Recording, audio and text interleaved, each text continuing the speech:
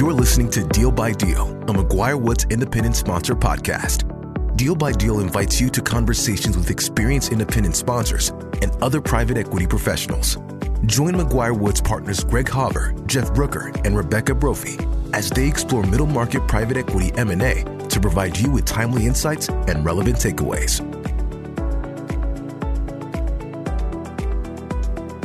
Hi, this is Greg Haver, and welcome to episode 5 of Deal by Deal, an independent sponsored podcast. Happy that you could join us today. Just a quick intro to what we're going to be chatting about, and then a couple housekeeping matters. First, I'm excited to welcome my M&A partners, Rebecca Brophy and Jeff Brooker, for a quick download session. The three of us sure just kind of get a chance to catch up and discuss what we're seeing in the market and kind of look ahead towards a white-hot end of the year for M&A activity, and also discuss the impacts of the Delta variant on M&A deal making. I hope you find our lawyer's perspective interesting there. It's always good to catch up with those too. Then we're excited to welcome Ryan Graham and Dan Hosler from Dune-Glass Capital. Dune-Glass is an independent sponsor that's very active in the healthcare space, and I'm joined for that interview by Tom DeSplinter, who's an M&A partner of mine in our Chicago office. Excited for that interview as well. Before we jump into those segments, just a few notes for the audience. We're excited about our independent sponsor conference coming up here in October. Before we had to pause for a year in 2020, the independent sponsor conference for the last several years has been very well attended. Over 800 guests, I believe, in 2019. And all attendees are either capital providers or independent sponsors. And we dedicate the first day exclusively to speed networking and other events where we connect capital providers with independent sponsors. And then day 2 is filled with panels and other activities. So I just want to put in a plug for that event. People really seem to enjoy it. And, please contact any McGuire Woods lawyer that's on this podcast if you'd like more information. We're happy to send you the invite. We run that event on essentially a break-even basis, so that the cost is, I think, relatively modest compared to the benefit that the attendees get. So excited for that. It's Tuesday, October 19th in Dallas, and Wednesday, October 20th, both in Dallas, and it should be great. One other quick plug. At that conference, we're going to be unveiling the independent sponsor deal survey that myself, Jeff Brooker, and John Finger have been working hard on. It is the largest survey of its kind. Almost 300 respondents told us all sorts of information about deal economics, management fees, closing fees, promote, dead deal costs, et cetera. So we're putting the finishing touches on that. We're excited to unveil that at a panel in Dallas and then subsequently roll that out to attendees.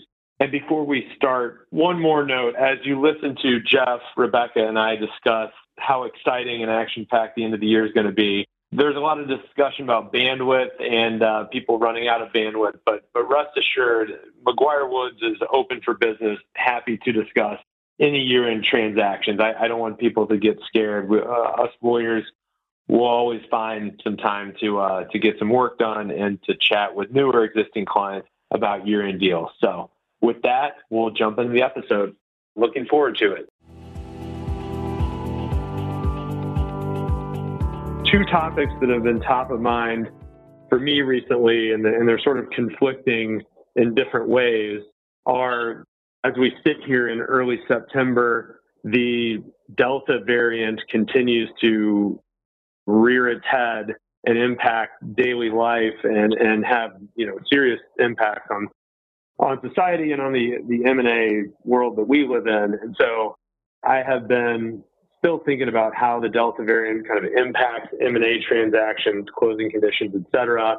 And the other theme that I've been thinking about recently is the year-end craziness that all of us M&A practitioners are expecting, whether it's lawyers, RWI professionals, accountants, or deal makers such as independent sponsors. And so anyways, glad Rebecca and Jeff could join me to talk about that. some of the things on the Delta variant front that I've been thinking about on deals really surround conditionality of closing. We've got a couple transactions here where we are thinking about, should we make our transaction a bifurcated sign and close where we sign a purchase agreement in the short term and then spend weeks or, months like chasing landlord consents, talking to employees and getting other consents like that. That's a position that the buyer doesn't typically like to be in because it reduces buyers' optionality and ability to pivot if the world changes or if their financing changes or anything changes during that interim period. But especially as we look in a world where new mandates are occurring on a daily basis, that becomes particularly uncomfortable from a buyer's perspective. But from a seller's perspective, the alternative approach, which is a simultaneous sign and close, also makes the seller uncomfortable because there's no binding obligation of the buyer to close the deal in several weeks or months if X, Y, and Z occur. Those are some of the discussions I've been having recently. And I don't know, Rebecca or Jeff, has the theme of the Delta variant kind of crept into any of those discussions you've been having or other provisions of your M&A agreement? Greg, overall, I think that most of my clients are still looking to try to push for simultaneous sign and closes and viewing any impact from the Delta variant as being something that is going to be reboundable, just like the initial, kind of pandemic that we're still living through. Although I do appreciate that for deals that cannot be structured as a simultaneous sign and close, or where there is just a potential for there to be a massive disruption if there is a shutdown in certain industries that maybe are not as resilient, if there's another shutdown, that there is going to be enhanced discussions at this point around earnouts and around maybe even potential for deals moving a little bit more slowly as we see in the next month or two play out, all with the overlay that I think there's concern, again, this year like there was last year, that for deals that don't close in 2021, we're potentially looking at a different tax regime in 2022. I've seen an increased urgency among sellers with deals right now. There's been concern about the lockdowns potentially scaring away the buyers or more so the lenders. There's been a strong push to get those deals closed as soon as possible. So that way the uncertainty and potential disruption of the Delta variant and the other variants won't cause our closing to go off the rails. That's the main thing I've seen is just an urgency today. I think all the COVID provisions that we had developed, and I think Rebecca was kind of a leader here developing a suite of provisions. Folks have continued to put those into the document, and I think they're important. I don't know that Delta variant necessarily changes the language that I'm seeing go into purchase agreements yet. I think all that language that we originally developed is still relevant and still should go in there. But, it's obviously a pretty fluid situation and one that we continue to think about and monitor as we work on any transaction. It's interesting, as you mentioned, earnouts, Rebecca and Jeff, which provision should go in the agreement. I guess at least here as we sit looking at the Delta variant, we know we have a little bit more visibility into what, an escalation of lockdowns and things like that will look like. And I think that when I'm drafting and thinking about earnouts in this context, that becomes the question is like, what does the future look like and how would a lockdown impact an earnout? Like if you're looking forward over if it's based on the next year's worth of earnings, if there's some event that causes a lockdown, should that pause the measurement of the earnout, or is that like the exact thing you're trying to protect against in the earnout? It's all kind of interwoven, and it's interesting. Like I think that if it weren't for this being maybe towards the end of the year and people thinking about a potential new tax regime, maybe there'd be a general slowdown on deals from a buyer's perspective. But I haven't really been seeing a slowdown on buyers wanting to close deals. Even I know, Jeff, you mentioned that sellers are trying to accelerate I haven't seen buyers kind of decelerate in the face of the Delta variant. Have either of you seen a buyer client say, let's actually wait, a couple weeks or a couple months and sort of see what the end of this wave looks like? I haven't seen that. In my experience, deal volume continues to be pretty much unprecedented across really all of the M&A industry, across industry segments, et cetera. I have not seen a slowdown. Yeah. And so I think that maybe wrapping up on the Delta variant, I also haven't seen any provisions that are specific to this Delta variant wave in any of my agreements. And it sounds like, as far as when we're counseling our buyer clients, that the typical approach of using a simultaneous sign and close structure in middle market deals that don't require a split sign and close, like for HSR or other purposes, simultaneous sign and close is probably the predominant approach.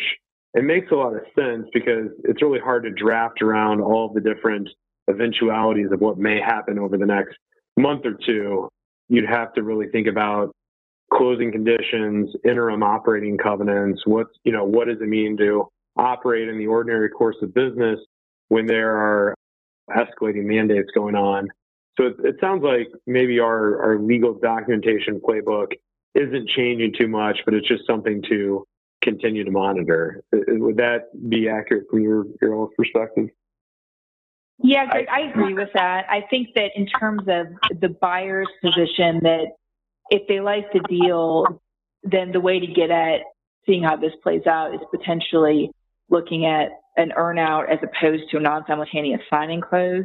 Again, the concern being that sellers are going to balk at a non-simultaneous signing close with the conditions that are really going to help a buyer. And there still are a lot of very active buyers in this market.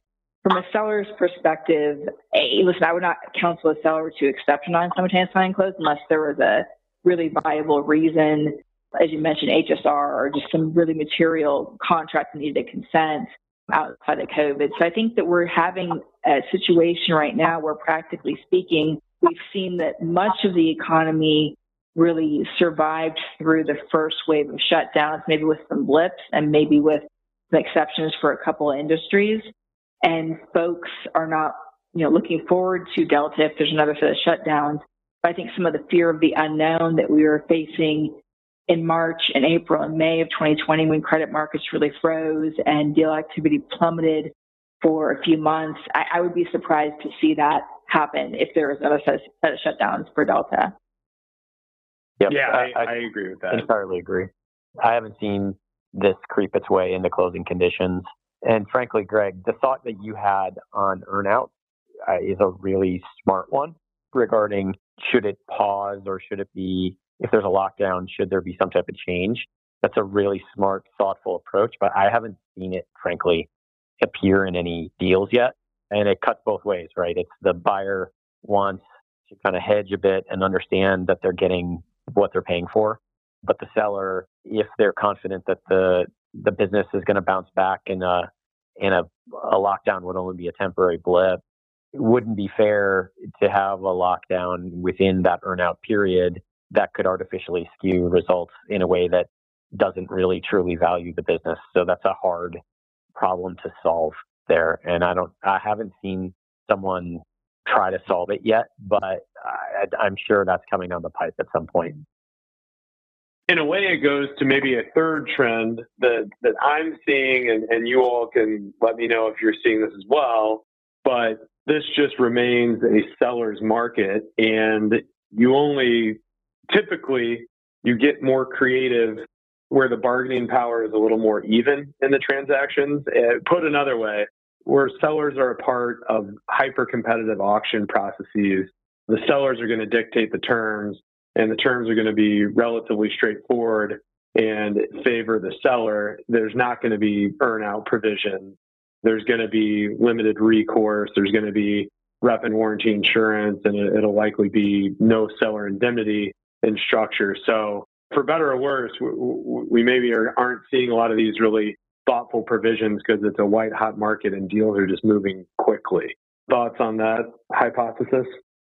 That may be the case. It all boils down to leverage all the time when you're thinking about deal terms. And I do have a seller right now that is not the sexiest asset. So it didn't get the deal terms that you would get if you had a really attractive company that you're selling. And so I think there's probably a lot of independent sponsors who are looking at a hairier kind of situations. And so there may be a little bit more leeway for them to pull on some of use the leverage that they have to come up with things that maybe we're not seeing as much and might cause us to put on, our creative hats a little bit and think a little harder about ways to bridge those gaps. For me, that's the fun part. That's a fantastic point that, yes, that we're covering some topics that are kind of M&A themes generally, but within the independent sponsor world, we do get to be a little bit more thoughtful. That's a great point. Just to pivot, as it's right around Labor Day, and now we're all pivoting towards the end of the year, maybe not discuss around substantive legal provisions, but just as we all start to gear up towards the year-end crush, want to get this group's view on what the next couple months are going to look like. I think the general consensus is that it will be very busy. I've heard some horror stories that rep and warranty insurance, for example, is not going to be available in large part for deals that are seeking to close by the end of the year. I don't know if there's any truth to that. I've heard of some independent sponsors saying we're basically not really even going to look at deals that will close by the end of the year because we don't think we can find lawyers or accountants or RWI to staff the deals. I know that we are busy at McGuire-Woods, but not so busy that we'd be turning away work yet. But have you heard any other, Rebecca, horror stories or anecdotes along those lines? I think for about the past 4 or 5 months, the QOV market has been, particularly with the big accounting firms, has been backed up to a point that I've never personally seen in my career. It is taking 2, 3, 4 times as long to get a QOV done as I've seen it take typically, unless there's a very strong client relationship and or significant strings being pulled. So that to me is a out the gate timing concern for anything year end would be getting QOV done by that time. I think representations and warranty insurance market continues to be stretched. I think by last year, if the deal wasn't in by mid to late November, it probably wasn't being bound by the end of the year. And I suspect this year is going to be as tight, if not tighter. I do think that all the service providers that are within this market are pretty tight and stretched. So I think in terms of just people getting ahead of what they're going to need if they really are intent on a year-end close, it would be a smart thing to get into kind of the queues of the various service providers so you don't miss that window because of a lack of queue or something along those lines. Fully agree that that's going to be a practical issue, most likely, as we gear towards year-end.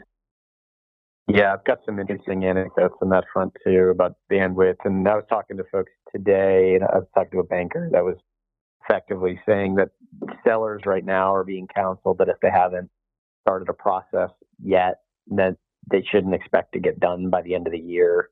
That's probably unprecedented. Seeing the same things in the QOV markets that a lot of folks are hearing, 6 weeks, 60 days, those kind of delays that even pick up the pen sometimes, unless you're a important repeat client to the accounting firm and can kind of push some leverage to get pushed up in their queue. And then in rep and warranty insurance, same thing. I'm seeing, especially in smaller deals, very limited interest. The smaller end of the market where maybe you'll get 1 or 2 bids and the rest of the market will say effectively too busy, not enough premium to make it worth our time.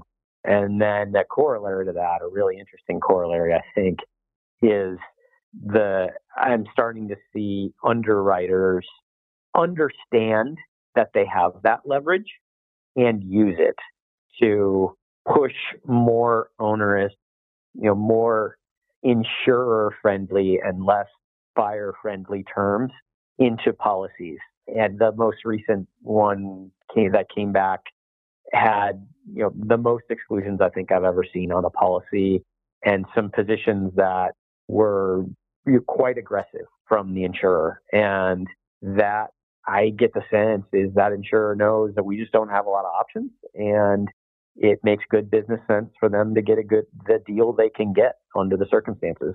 That's an interesting trend that we'll see if it stays that way. All interesting things. We will continue to run through a wall for our good clients and for new good clients.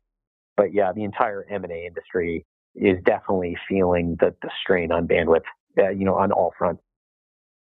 That's super interesting. And is the driver that you're seeing or hearing the potential change in tax law, or just a general push to get things done by the end of the year? I think it's a lot of factors. I think the tax piece is one of the pieces. I think there was a bit of a slowdown during COVID for some businesses that wanted to sell but didn't get done because of the slowdown. So there was some of that deal flow is getting pushed, is getting delayed. And so we're feeling that now. I think there's a lot of baby boomers that want to retire, and we're seeing a lot of that. So that if that trend would continue then until that whole baby boom generation kind of fully retires. I think the debt markets are, with the low interest rates, it's a really attractive debt environment. I think there's a lot of capital. There's a lot of people who've made a lot of money over the last several years. A ton of capital chasing deals. Those financial professionals, they don't get paid to sit on the sidelines. They get paid to deploy capital. So they have to find smart ways to do it. And, I think it's multi-factor. I don't think there's any one thing that's driving it. It'll be interesting to see how long does this last, and is this a new normal, or is this a temporary high in the system? And somebody smarter than me might know the answer, but I guess we'll find out. Yeah, no, it's interesting. I mean, on the tax front, I was just speaking with one of the co-chairs of our private wealth group, and they're seeing a lot of action within their group. That being said, there's no formal bill that's been proposed at this point. So they think they're really going to be going into hyperdrive if and when that occurs. But I think that one of the things that has me a little bit more focused on it is as we thought about this with the past election and, would the tax regime change? I think there was some doubt that a president would come in and Congress and put in a bill that was retroactive to a point where people could not make changes to react to it. And then I think if you look back a couple months, the initial Biden proposals actually were retroactive, so that people could not pivot and sell assets, et cetera. They'd be captured by the newly proposed rates. I mean, none of that was formal, but it just signaled the idea that you may need to act soon and that things could look back and be retroactive. So all interesting. I think we're about out of time. This was really fun, Rebecca and Jeff, to catch up with you. I know we've all been running 100 miles per hour.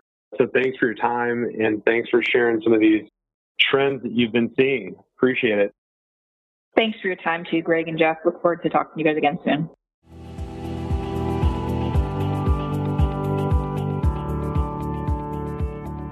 For the next segment of the podcast, we're excited to welcome Dan Hosler and Ryan Graham from Dune-Glass Capital. Dune-Glass is an independent sponsor that is active in the healthcare space, and we're excited to have them join us and tell us what they're seeing out there in the market and a little bit about their history and their approach.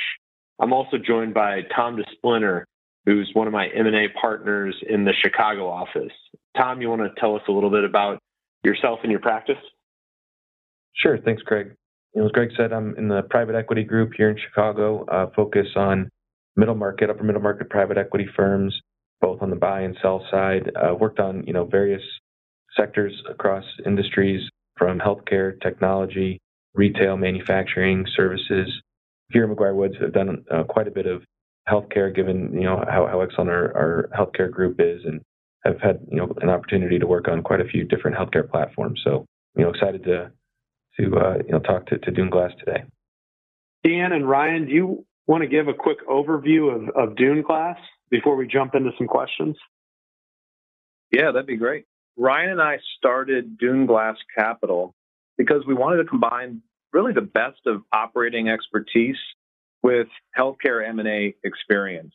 I'm going to have Ryan share a little bit about his background and where he came from, and I'll share about my background. And we just thought that would be a great way to execute on thoughtful healthcare M&A opportunities on behalf of our investors. Hey, good morning.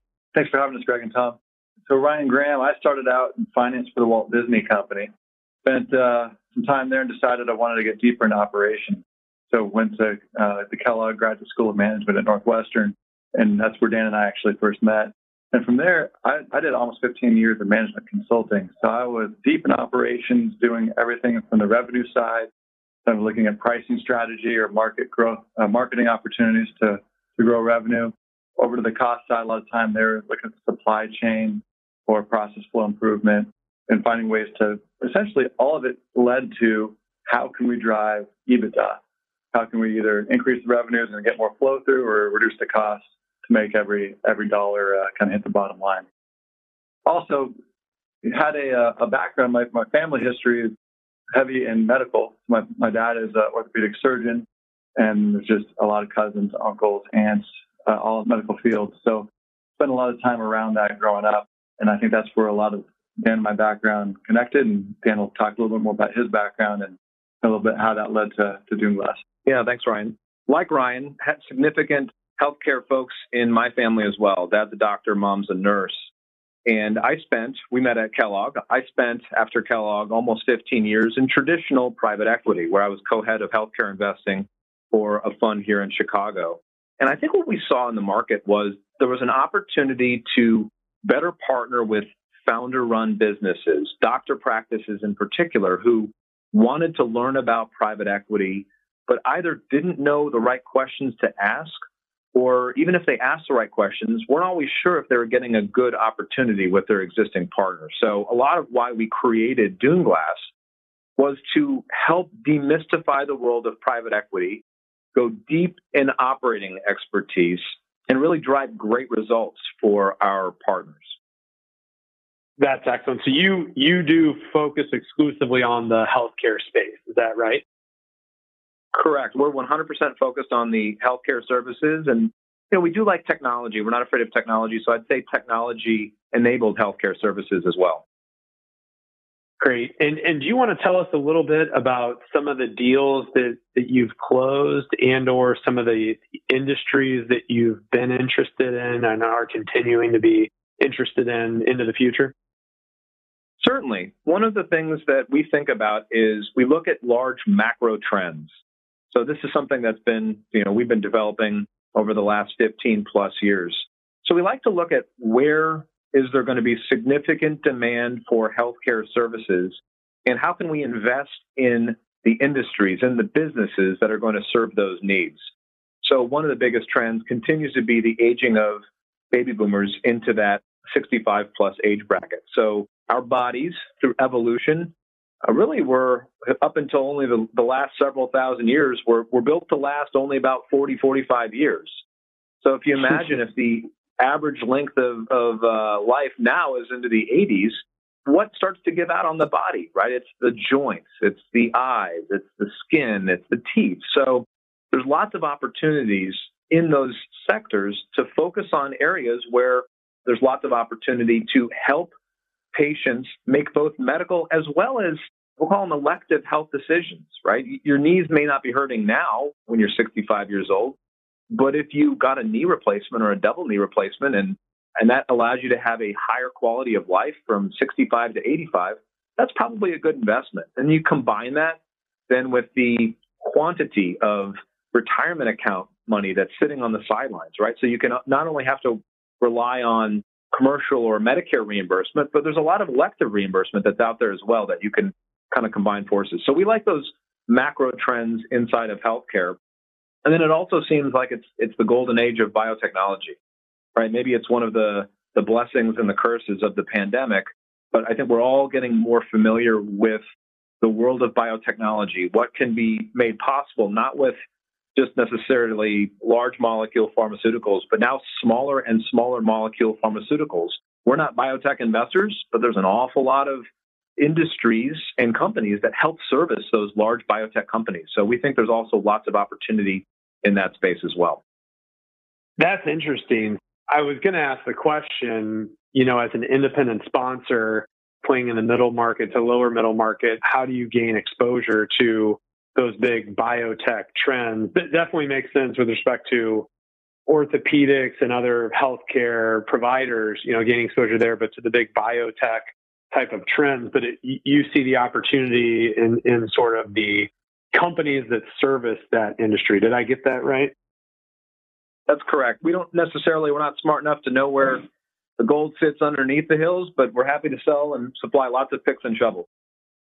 Yeah. So, we've talked the last couple of years, guys, and I've seen your path and your journey towards, the success you've had already so far. But can you just give us a little bit more background on what appealed to you about the independent sponsor model and what made you take that leap into sourcing your first deal? You talked about your mission and your passion with partnering with founder-run businesses and healthcare providers, but what led you down the independent sponsor path and made you take that first leap? Yeah, I can start on that. I think our first foray in independent sponsor land was because Dan mentioned what we try to build is something a little more founder-centric. And I think there was a time where Dan and I knew we wanted to work together and build a business, and we wanted to build it a little differently than how things have been done. I think, the 2 and 20 model, the traditional private equity model is, works in a lot of situations, but in certain scenarios, there could be ways to structure and align your incentives with your investors. So you're more focused on the exit, more focused on growing great companies rather than putting money to work. And that's what we initially wanted to do, is we wanted to work directly with smaller doctor-owned or founder-owned businesses, improve them, grow them, and then go off and sell them to private equity, traditional private equity, once we've achieved a certain scale, kind of build what they're trying to buy, but along the way, making a little more benefit and impact to people like our fathers and mothers who are in the industry and help create these businesses. If you think about how the size of private equity funds has grown, right? I mean, there's some great Chicago firms. I love to highlight Linden, right? I mean, talk about just incredible results, incredible growth. How is Linden going to continue to put that quantity of capital to work? We love the fact that there's so much healthcare private equity here in Chicago. So let's help these private equity firms find great companies to buy by building them from the ground up. So Ryan mentioned kind of a departure from the 2 and 20 model. What we've created is what we call kind of doctor equity, or an alternative form of private equity. This is where, when we partner with groups, we're convincing them to merge 100% of their business into a combined entity. And in exchange for that, right, we're spending the time, we're taking our time together with Ryan's expertise over 3, 4, 5 years, making them more profitable, taking costs out of the business, executing on those revenue growth initiatives that they've talked about, but changing the narrative from talk to action. And by doing that, right, we can develop a lot better, more predictable EBITDA growth path. Then how we get compensated is at exit, right? Dune-Glass Capital has a piece of equity that's non-dilutable that comes right off the top. So depending on the model, there's sort of 10 to 15% that goes directly to Dune-Glass Capital. And that's to reward our investors and the employees of Dune-Glass for the work that they've done. So we think it's a very interesting alternative to the private equity model. And it's definitely capturing the imagination of many of the doctor groups and founder-run businesses with whom we're partnering. That's really interesting. And it's a very unique model and sounds very powerful. Part of the journey, it sounds like, would be sort of educating your potential doctor groups about the benefits of private equity and how the different models work. The specific question is, how long did it take you to close your first deal or groups of deals? And have you kind of sped up that process as you've gained more experience? But starting with the first deal, how long did that process take? So a lot of people talk about how that first deal tends to take a little bit longer to close. And I remember when we first started thinking about this, I thought, no, we'll be able to do it a little bit more quickly. And even kind of joking with some other independent sponsors we know, we probably first met that practice at the end of 2018. It took a solid 7 or 8 months to get a signed letter of intent. And then we closed on January 1st of 2020. So it was well over a year to get that first partnership closed. And then interestingly, to get the second one, so our first one was in bariatric surgery. Our second business was in oral surgery, oral and maxillofacial surgery. And we launched that in the middle of the pandemic. So we officially launched it in July of 2020. And that was after having conversations for only 6 months. So it got a little bit quicker, a little bit more efficient. That business, we've already had 8 tuck-in partnerships. And then from that business, we were introduced to vascular surgeons who said, hey, we want to do exactly what you're doing in oral surgery, but do it with several vascular surgeons. So that's the fun part is as you start to see your model work and watch it evolve, then you can really watch it take off as there's more and more opportunities. Great. So that's interesting when you say that you're launching a platform and sort of launching into a different sector.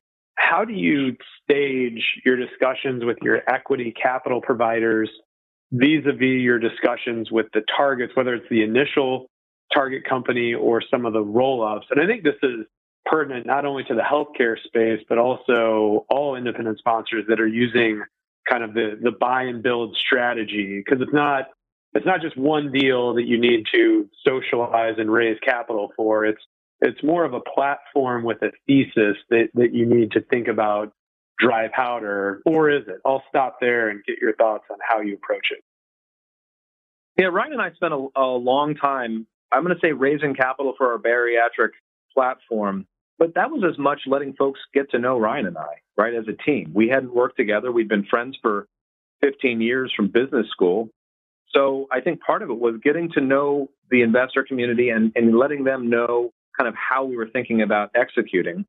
So in many ways, we were trying to plant the seeds, even for groups that we knew weren't going to be a fit, were likely going to be no's. We wanted to show them what we're beginning to build. And I think that's really starting to pay off in spades because as we have now Ryan and I, we've done 10 partnerships together. So we've done 10 acquisitions together over the last 2 years. And so when we go back to our capital sources, we can now look back and say, these are some of the things we said we were going to do, and here's how we're accomplishing them. So there's inherent credibility that comes into that conversation. Matter of fact, we're in the process of raising a little bit of capital for the vascular surgery business. And so we're going back to many of the folks who said no to the first deal, didn't have an opportunity to invest in the oral surgery platform. So now we've got a little bit of a track record to show, about kind of how we're making the sausage, so to speak. So I think that makes it a little bit easier. And then good communication, right? We try to, even for the folks that aren't investors, we try to talk to them about what's going on in healthcare from our perspective. We get texts and phone calls and reach outs to say, hey, we're looking at this other deal from another group. What do you think about this, this subsector of healthcare? Our goal is to try to provide some thought leadership, even if it's not in our wheelhouse or not something we're currently working on. We're happy to kind of talk about the state of play in the world of healthcare with our prospective investor universe. So it just feels like you always have to be nurturing those relationships because you just, you never know. Perhaps one day we raise a fund and those will be the anchors that have gotten a chance to know us over a 5 or 6 year time period, maybe never directly invested with us, but have gotten a chance to see the work product from the sidelines. Yeah, couldn't agree more with building the relationships because you never know, if the next deal is going to be a perfect fit for an investor. So sort of flipping the script on that, you were talking about you socializing the Dune-Glass model with capital providers. When you turn the tables a bit and you're thinking about who is the ideal capital provider, what are some of the criteria or characteristics that you're thinking about? Yeah, that's a great question. Yeah, I think table stakes with any capital provider, kind of the first thing you just have to get right is the terms of the money. You want to understand, we kind of put our heads together and said, here's a couple of things that we might get thrown at. What's acceptable to us between how much, would we do any equity sharing or anything as far as if we were looking at debt and, convertible nature of it.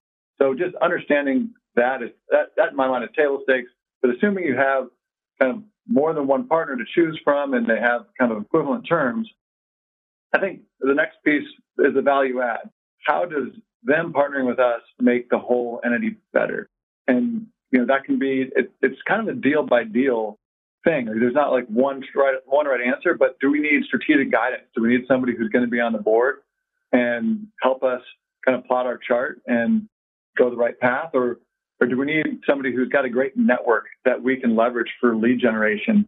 Or is it somebody that has a great reputation that's going to help us attract the right management team or more funding, other investors to join in.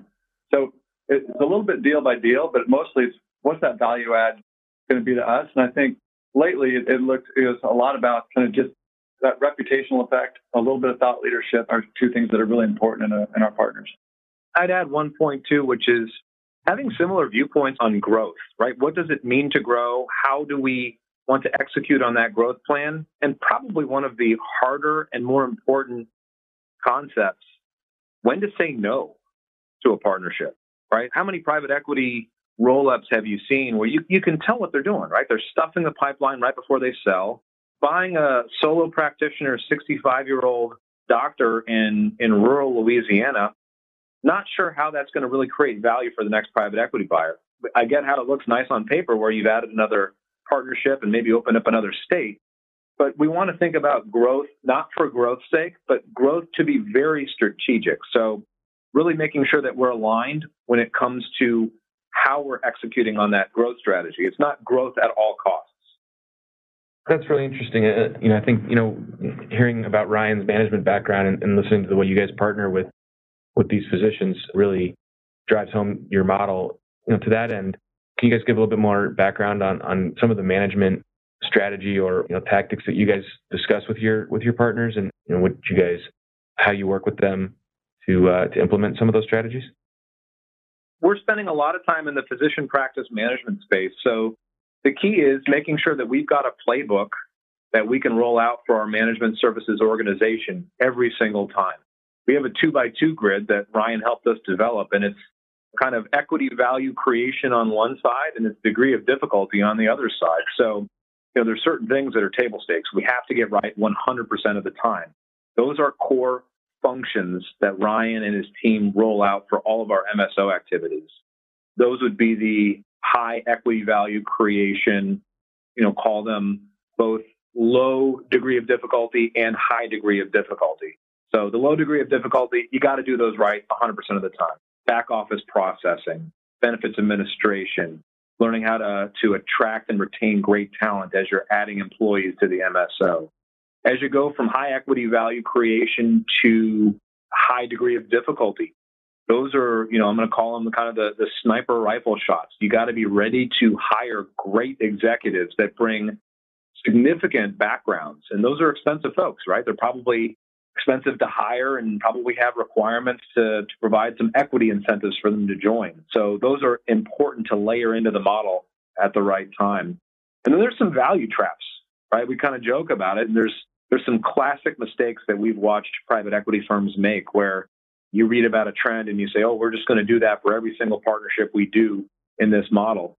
That would be kind of your low equity value creation, high degree of difficulty, centralized call centers, forcing everybody onto the same IT platform without regard to how that might impact patient workflow.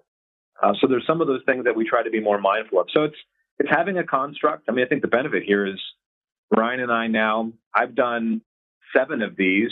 So Ryan's on his 3rd. And so we've really been doing this for quite some time. I go back to my days at my old private equity firm and kind of championed the very first physician practice management partnerships that they ever did. So thinking back about how many times we've done it, it's just making sure that we have a playbook, we refine it, we revise it from time to time, and then you roll it out consistently. It's great to see the years of experience kind of paying off with those learnings that you're able to implement.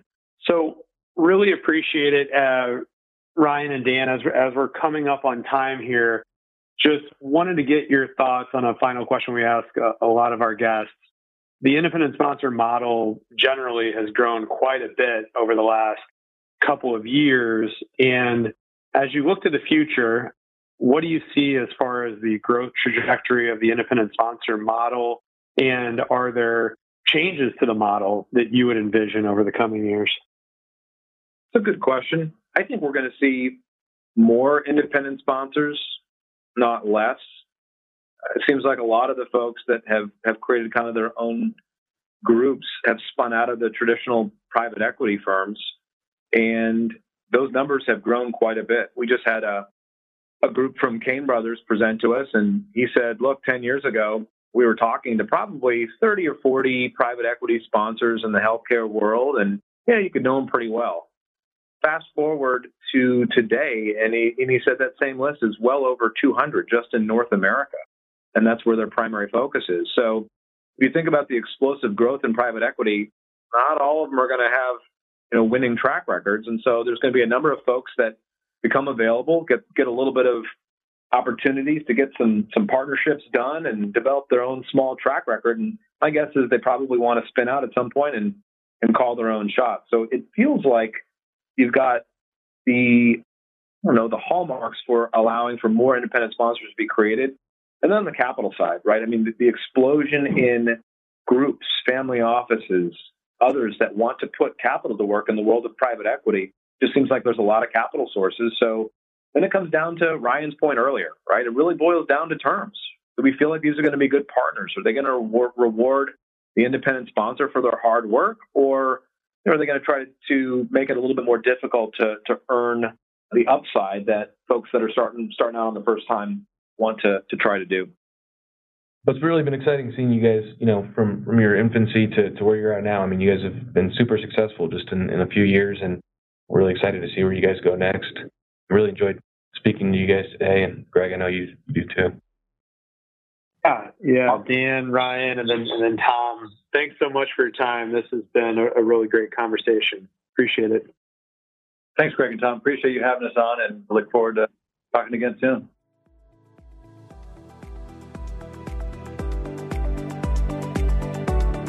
Thank you for joining us on this episode of Deal by Deal, a McGuireWoods independent sponsor podcast. To learn more about today's discussion and our commitment to the independent sponsor community, please visit our website at McGuireWoods.com. We look forward to hearing from you. This podcast was recorded and is being made available by McGuireWoods for informational purposes only. By accessing this podcast, you acknowledge that McGuireWoods makes no warranty, guarantee, or representation as to the accuracy or sufficiency of the information featured in the podcast.